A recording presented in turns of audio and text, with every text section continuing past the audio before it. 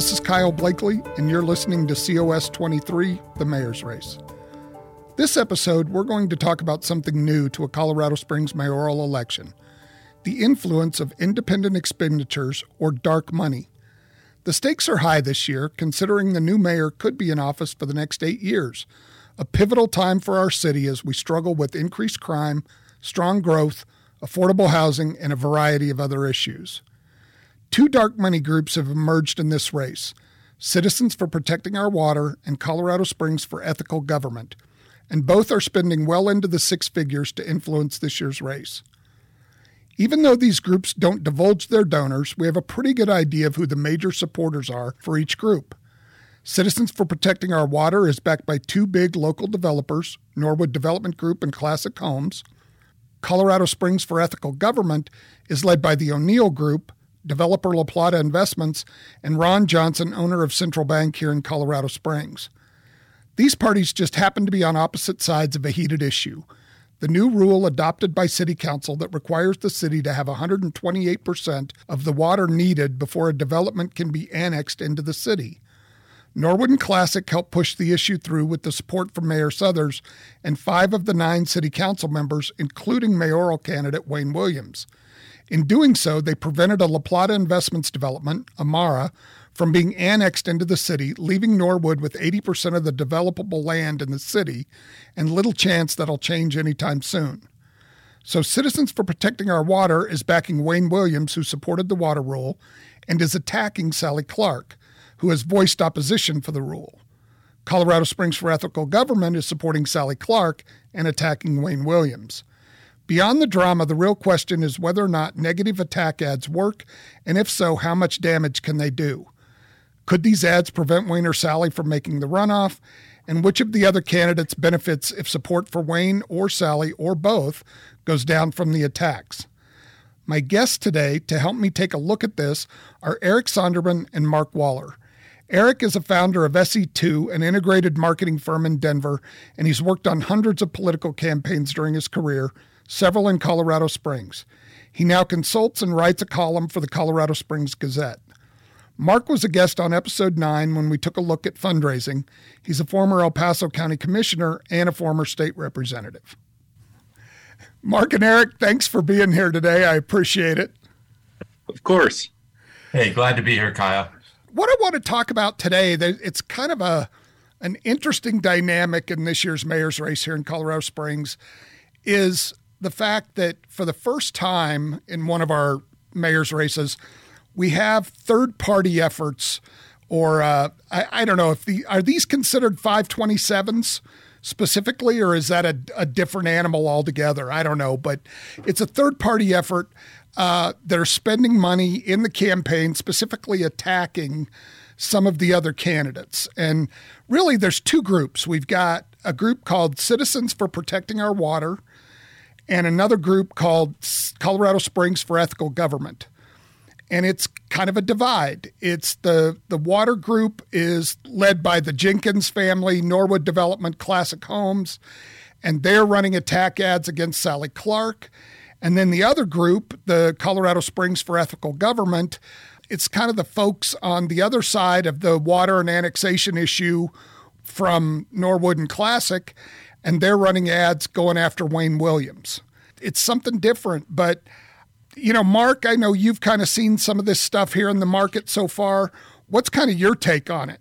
Well, first of all, I mean, your analysis is exactly right on. We haven't seen this before in a Colorado Springs mayoral race. In fact, I think we're seeing, probably 3 or 4 times the overall amount of money in this race as we've seen in previous races. But having said that, I think that there are competing groups of developers that feel like if they don't engage in these third-party efforts, they aren't going to have a voice moving forward with a new administration. And I think that's why we're seeing all this money come in. And I think it is effective, definitely. The candidates themselves are getting close to $2 million in money raised. And I'm guessing these two third-party groups will probably put in close to at least $500,000 combined. It's going to be a lot of money in there. Eric, I don't know how much you've had a chance to look at our race down here, but kind of from your perspective, what have you seen in what you've been able to look at? Sure. I do watch it, even though I grew up in Colorado Springs and my column now runs in the Gazette. I am 70 miles away in Denver, and I'm more familiar with the Denver mayoral race than the Colorado Springs race, but I've been paying attention to the Springs race. It strikes me as this, developer food fight almost between competing developers. I agree with Mark. I think some of the mailers and ads are particularly well done. I thought the ones on behalf of the quote unquote ethical government group were pretty devastating against Wayne Williams. I'm not saying they're necessarily going to take Wayne down necessarily, but they are well done, very professional ads. Consultants go to negative messages for one simple reason. Negative messages tend to work. They don't always work, but consultants go where the payoff is, and that's why you see so much negativity in political campaigns all over the place. It's because they often work. Our brains are geared to accept negative messages. There's been study after study that shows that a negative message needs less repetition to make an imprint than a more positive message. You need to hear it or see it far less often. The stuff works, and we shall see here. One of the things I always used to hear, and again, I don't know, I haven't seen studies on it, but what I used to hear was that the negative ads hurt the person doing the ads. And in this case, it's a third party, so it's not quite the same, but it hurts the person being attacked more, even if it might hurt the other candidate that's benefiting from it a little bit. Is that how you look at it? Or because maybe that's the reason for doing it as a third party, that you get all the benefit of attacking somebody without any of the backlash on a candidate? I think you just nailed it, Kyle. That's why you have these third parties doing it. Although I am struck by the distinction between the Colorado Springs race and the Denver race, and they're both these multi-candidate. I believe they're 11 in Colorado Springs. 12. Up here we have 17. Somebody dropped last week, so we're down to 16. It's a crazy glut of excess, and voters are having trouble figuring it out. In Denver, and I don't want to get carried away with the comparisons, but in Denver, we also have these independent expenditure committees funded very adequately running ads, but they are running positive ads. We have not yet seen this degree of negativity and attack ad in the Denver mayoral race, which is also on April 4th, as going on right now in Colorado Springs. I think the negativity will come to Denver, but up here, it's going to come in the runoff after April 4th, where you've been all treated to it. You have the early bird edition. Yeah. Mark, down here, as you've been talking to people kind of around this cycle, has the conversation of these independent expenditures come up? Well, absolutely. I think they come up all the time. I mean, we have loads and loads and loads of anecdotal information from folks that are talking about them. And I think in this race at this time, maybe it's a little bit of a perfect storm. It seems to me a lot of times negative campaigning has to stretch the truth a little bit. I think in this spring's mayoral race, that's not the case at all. Well, it may be negative campaigning that's happening. I think all of the stuff that's being said on both sides, whether it's being said about Sallie or being said about Wayne, it's verifiable kinds of stuff. I mean, for example, I've seen in the ads against Wayne talking about him using taxpayer money to buy a cowboy hat, to buy jeans, to buy things that he uses for his personal use with taxpayer dollars. I mean, that's verifiable. The attacks on Sallie about taking developer money, I mean, that's very verifiable. So I think that's why in this race in particular, the attacks seem so vicious, but are so effective as well. If I can just add to that, Kyle, I agree with everything Mark said. It strikes me as almost ironic that you have developer-funded ads attacking candidates for taking money from developers. I got a rich chuckle out of that one. That's just what I was getting ready to talk about, because I was kind of shocked at that.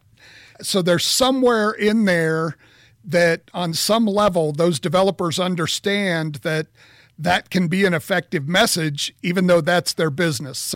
I was very surprised when I saw the first ad attacking Sallie for taking developer money when the ad was paid for primarily by developers. So that's pretty inside baseball probably for a lot of us.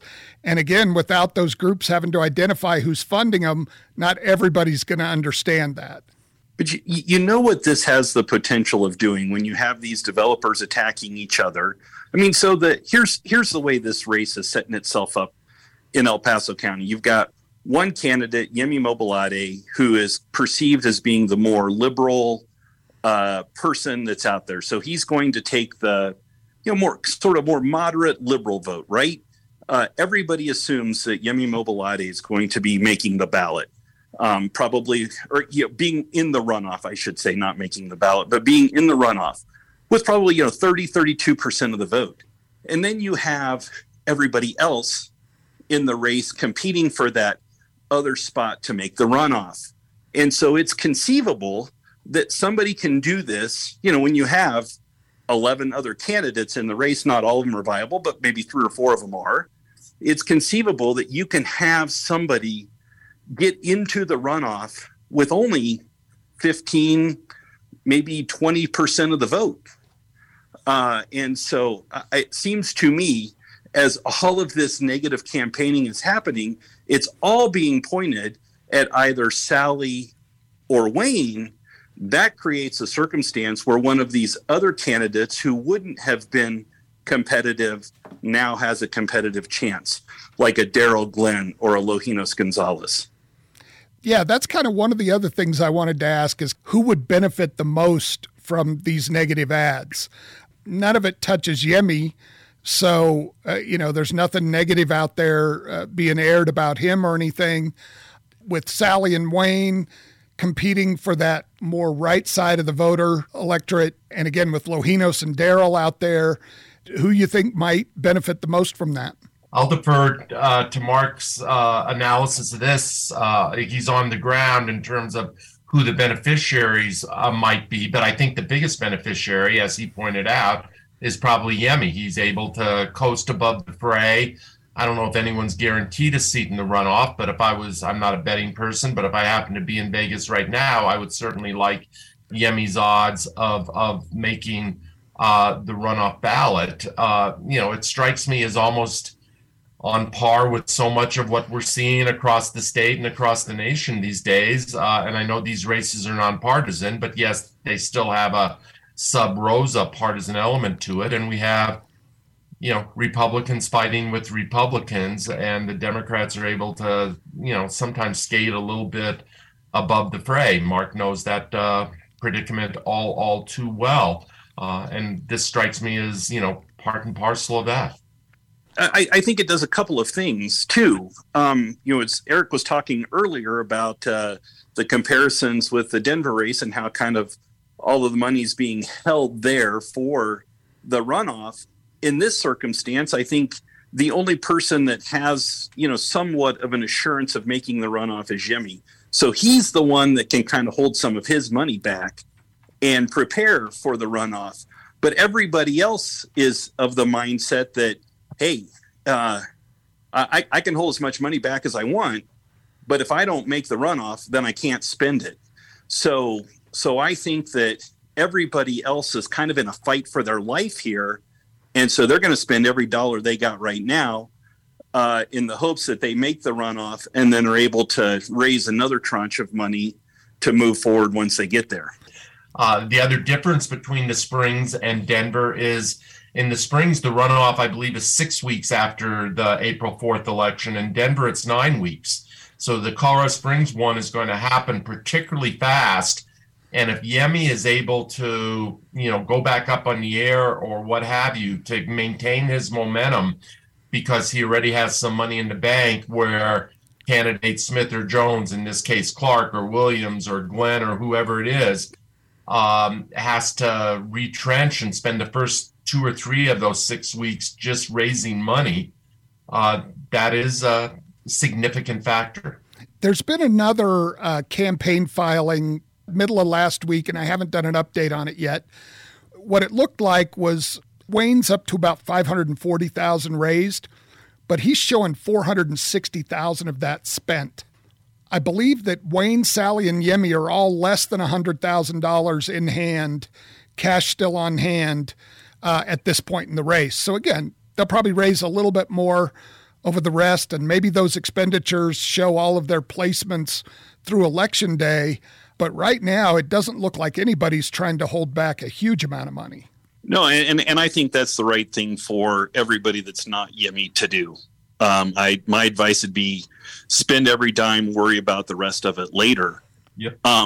But I think that there's another sort of interesting dynamic that's getting brought into this based on the fact that it's two different groups of what are perceived to be developers supporting either Wayne or Sallie.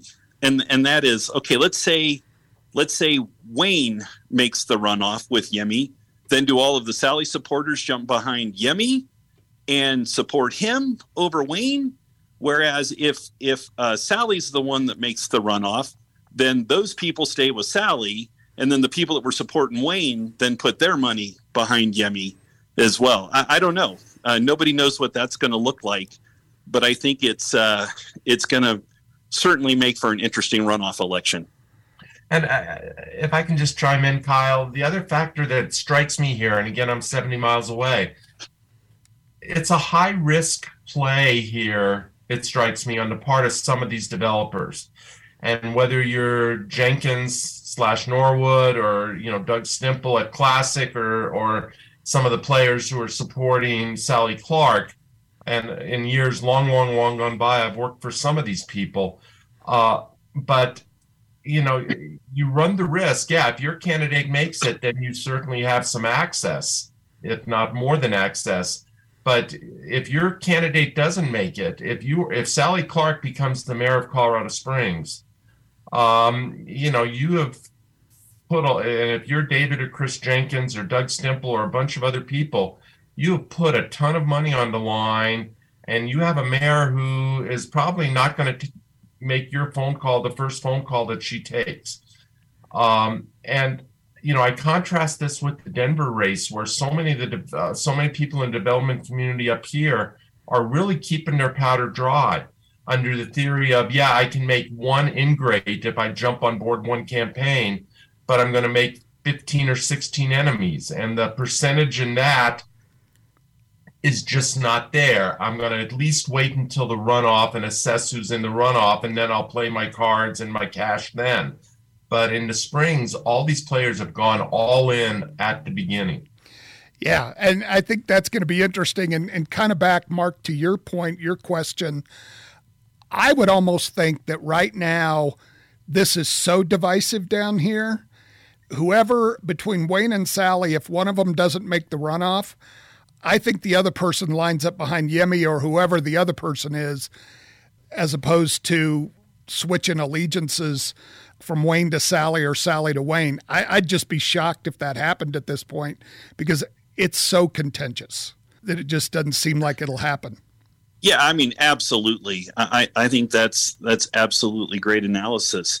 The problem here has been this whole annexation ordinance. That's what caused these sides to get drawn up the way that they have, and has caused them to come into this thing so early.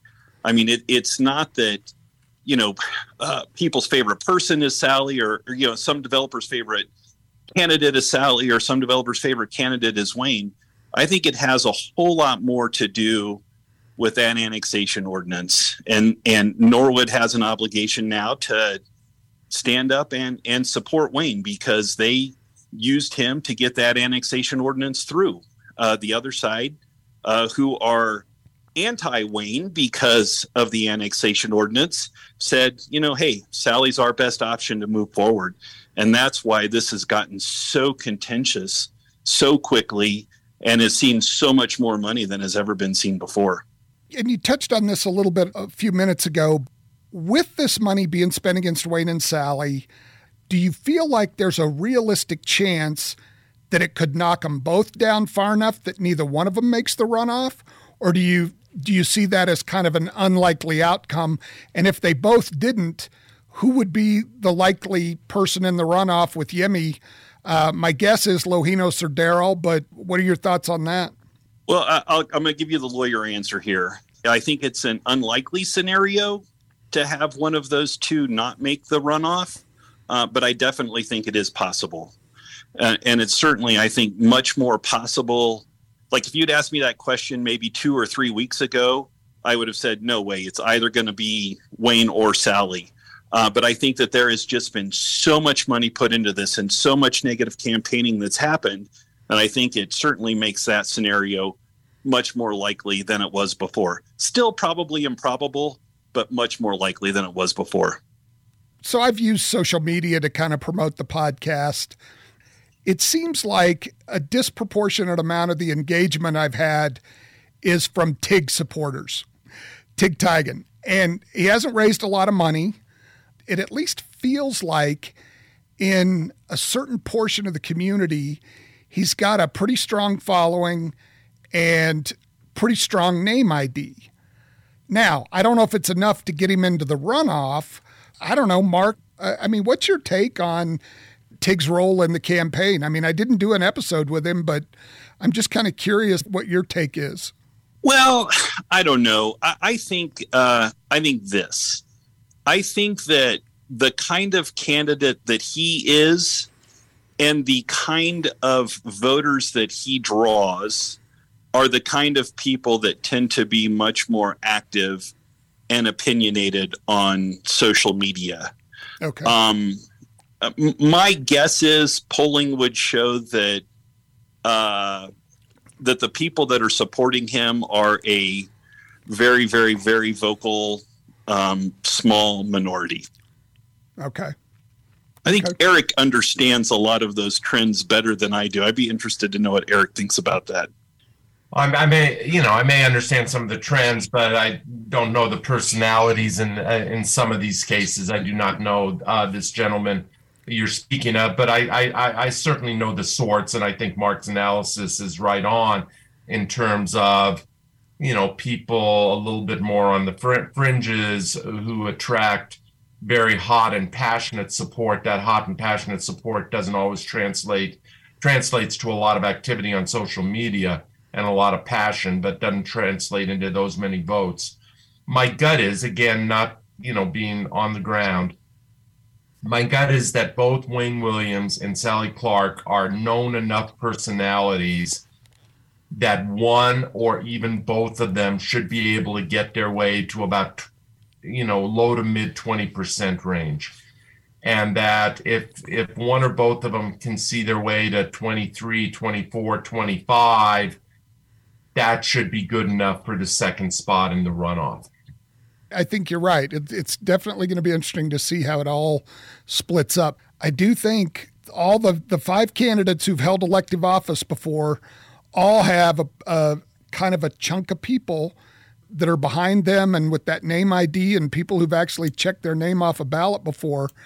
But a lot of them are more in a spoiler role in my mind. It's if they can get some traction disproportionate to what maybe they started at, it might hurt Wayne or Sallie. But I agree. I just don't know that anybody's going to be able to get quite the support to get up into the runoff. And then the other factor, and again, I would defer to you, Kyle, and to Mark to better understand this, but it's if you look at a Darrell Glenn or the former councilman or this gentleman Tig or some others, who are they drawing votes from? So if I'm voting for Darrell Glenn, if Glenn wasn't in the race, where would my vote go?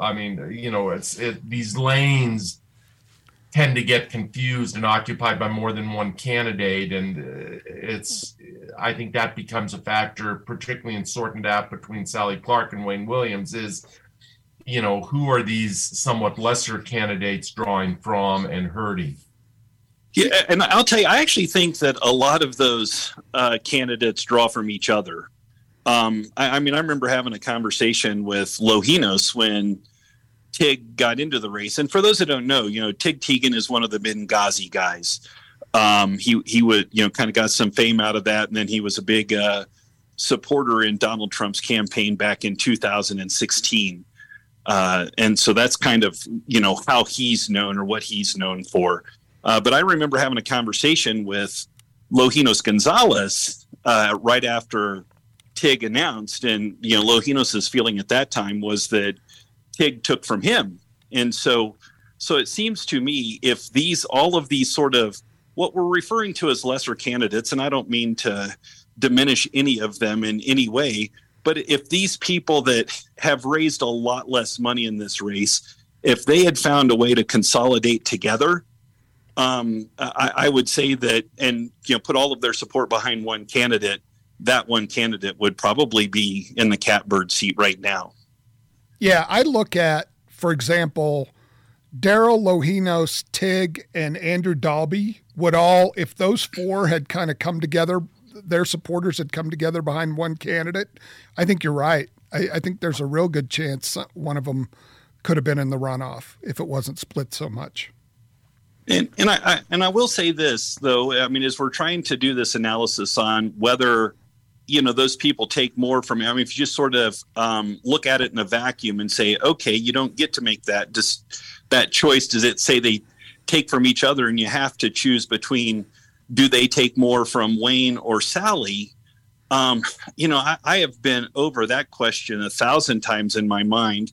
And I think if you ask me kind of on a different day, I might have a different answer. But today, my feeling is that probably slightly takes more from Wayne than it does from Sallie. I would agree with that. I think that's accurate. But just by a little bit. Let's say Wayne makes the runoff with Yemi. Do you think this independent expenditure, the Citizens for Protecting Our Water, do you think they kind of sit out the runoff, or do you think that group stays active and starts attacking Yemi? Well, so I think they've done two things, right? They've attacked Sallie, but they've also done positive messaging for Wayne. And so I think at a minimum, they stay in and active, and they put effort towards supporting Wayne.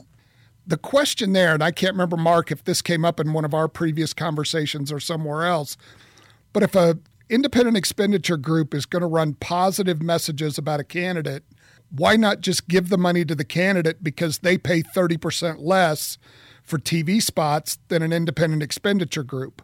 So the money would go a lot further in helping that candidate. I don't know. I don't know what your thought is on that, if it still makes sense to have a third-party effort that's a positive message. Well, that is accurate, right? That independent expenditures pay 30 to 40% more for TV time than candidates do, but it's just TV. So, mail, there's parity there, text messaging, there's parity there. And certainly that's what that independent expenditure committee has been spending. Well, they did spend a fair bit of money on TV, but it seems like in the last week or 10 days, they've put a lot more effort towards text messaging. And so that's how they're spending their money. But I think the reason that they would keep operating is to help Wayne avoid this notion that he's in the back pocket of the developers. Because as David Jenkins said in the email that he sent out to people that he was soliciting funds for, said, hey, we can keep your name a secret in this. We don't have to disclose donors. And Wayne's already taken a lot of heat for being in the back pocket of the developers. And so if they put money into an independent expenditure committee as opposed to putting money into Wayne himself, those donors don't have to be disclosed by, again, David Jenkins' own admission. And so that might be a reason to do it. Yeah. And what interests me, if I can just chime in here and jumping ahead, as your question did, Kyle, to a potential runoff election between Yemi and, let's say, Wayne Williams, is the historic pattern would be that somebody like Yemi, and we've seen this play before, and that role has been occupied by like a Richard Scorman. And, they make the runoff. They're in comfortable position in the first round. They make the runoff, but ultimately they lose out in the runoff to the more conservative, Republican, typical Colorado Springs, El Paso County candidate, whether that was Steve Bach or John Suthers or whomever. And the question is, can this play turn out differently? The way it strikes me that it could turn out differently, I'm not suggesting it will, would be if instead of a left-right division between, let's say, Yemi and Wayne Williams, it turns into a developer versus anti-developer division. And that one, if that becomes the frame of the election, not left-right, but purely on development and growth issues, then Yemi might have a real shot at it. Real quick to that point, and we've seen a recent example of that in the past here, and that's Monument. I mean, Monument is one of the most conservative, from a demographic perspective. You look at registrations, Monument is more conservative than almost anywhere in the state, and they elected a couple of liberals to their town council, something you never would have thought could possibly happen just a few years ago, but yet in 2022, they elected two, maybe three liberals to their town council, all because of that whole developer, anti-developer divide. Exactly. Yeah. Eric, you've worked on a lot of campaigns over the years. When you've been working with a candidate that's being attacked, kind of like Wayne and Sallie are in these things, what's typically been kind of your approach with your candidate? Do they make a significant effort to refute the attacks, or is it best to just kind of maybe act like they aren't happening, don't give it any credence? What do you typically... it certainly depends on the situation, and quite frankly, it depends on the polling. If you're in a strong position despite the attacks, you respond differently than if you're in a weak position and the attacks are drawing lots of blood. And Mark knows this from much more firsthand experience, where I'm more of the backroom experience. I think the standard way of handling this is to acknowledge and respond to the attack, not necessarily on the attacker's terms, but on your own terms.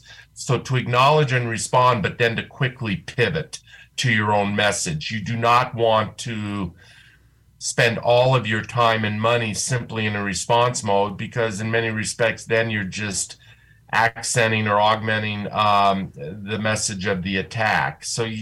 But you can't, particularly if it's in volume like what we're seeing in Colorado Springs, you can't just pretend it's not happening or that it doesn't exist. You need to, respond, dismiss, and then get back to your message. Mark, are you seeing any of that in this campaign? I haven't. I realize I'm probably not seeing everything that's out there, but I haven't really seen Wayne or Sallie really respond in any way to the attacks. And like Eric said, maybe respond and then try and get back on their own message. But have you seen anything? No, I haven't. And I'm a little bit surprised by that because I think Eric is spot on. I mean, you got to acknowledge it and dismiss it and then move on. I mean, there is an old adage in politics that says, or in campaigning, that says if you're explaining, you're losing. But that doesn't mean you can't acknowledge it, refute it, and then move on. But I think what's particularly difficult in this circumstance is, what can Wayne say to using the taxpayer money to buy clothes for personal use, right? I mean, there's just, as I've tried to think that through, if I were him, what would I say? Or if I were Sallie, what would I say? And I'm just not sure there's a good answer there, even if they're just going to acknowledge it and move on. So I think that maybe in this circumstance, they think the better tactic is, well, I'll just amp up the attacks on the other side. When I was looking in the information on the FCC website about who's been buying ads, there was a third independent expenditure group listed. And Mark, am I correct? Is that group more working on the city council race, or is that third group doing messaging in the mayoral race too? Because I saw that the water group and that third group are both being run out of Danny Cole's office. But is that third group more involved in council? That's what I think is happening. But I think that third group has, quite frankly, confused their message quite a bit, because they've put out pro council ads, they've put out pro Wayne ads, they've put out ads that make it look like Wayne and certain council candidates are on the same ticket together. They're running as some sort of slate, which, to my knowledge, isn't the case at all. So I think, yes, that is what is happening. But I'll tell you, I think that's probably caused more confusion and it just seems to me probably in the best way to spend donors' money. But, I'm not, Danny Cole doesn't call me up and ask me how he should spend his money. I know, Mark, one other time when we talked on the episode about fundraising, you had heard somewhere that there might be a independent expenditure supporting Yemi. And I haven't seen that come through yet. Do you think that could still possibly happen? Or is that more than likely off the table as we're 2 weeks out from Election Day? Yeah, I'm not really sure what's happening there. But you're right. That had been hearing a lot of talk about a positive effort coming up for Yemi, but it hasn't materialized. Maybe they feel like they're in good enough shape that they can hold that until the runoff. Good point. Well, anything else related to this topic? Any other questions that have popped up for you guys?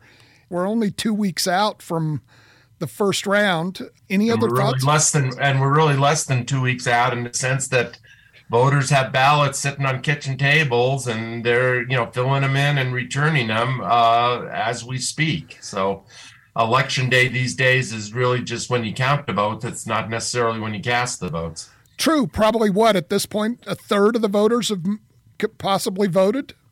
I'll defer to you guys. I know what we're seeing in Denver, just given the size of the field, is, unlike in a typical November election where you fill out your ballot and send it in right away. In this case, voters are sort of holding on to them a little longer. That's exactly what's happening here. In fact, when I saw the numbers on Friday, so St. Patrick's Day, in Colorado Springs, 11,000 people had returned their ballots. And there's an expectation that, approximately 104, 105,000 people are going to vote in this election. And so that's really, only around 10%, 11% have returned ballots thus far, which is significantly lower than we've seen in past elections and significantly lower than we expected, which tells me there are probably a lot of undecided voters out there. And so, any bit of messaging that still remains has the potential to be effective and impact the outcome. A lot of the most recent elections here in El Paso County, if I'm right, it seemed like 60% of the ballots were being turned in the day before Election Day and on Election Day. Whereas a few years before that, it was only about a third of the ballots that were going to come in were coming in that late. So it definitely has been a switch over the last few years. Yeah, that's for sure. I just really appreciate you guys taking the time to come on. And, I think it would be interesting to maybe have a follow-up on this conversation after we know who's in the runoff and maybe talk about what the strategies might be there for whoever the two folks are that make it in. Happy to do that, Kyle. Fun to talk to both of you. Absolutely. You too. Eric, I always appreciate reading your thoughtful columns. Well, you're very nice. Mutual respect, Mark. All right. Thanks, guys. Appreciate you being here. Thank you for listening to this episode of COS 23, the Mayor's Race podcast. This program is brought to you by AVANT Strategies. Special thank you to producer Ted Robertson for help putting this program together. If you're interested in partnering with COS 23, the Mayor's Race podcast, you can reach out to me at kyle@avantstrategiesllc.com.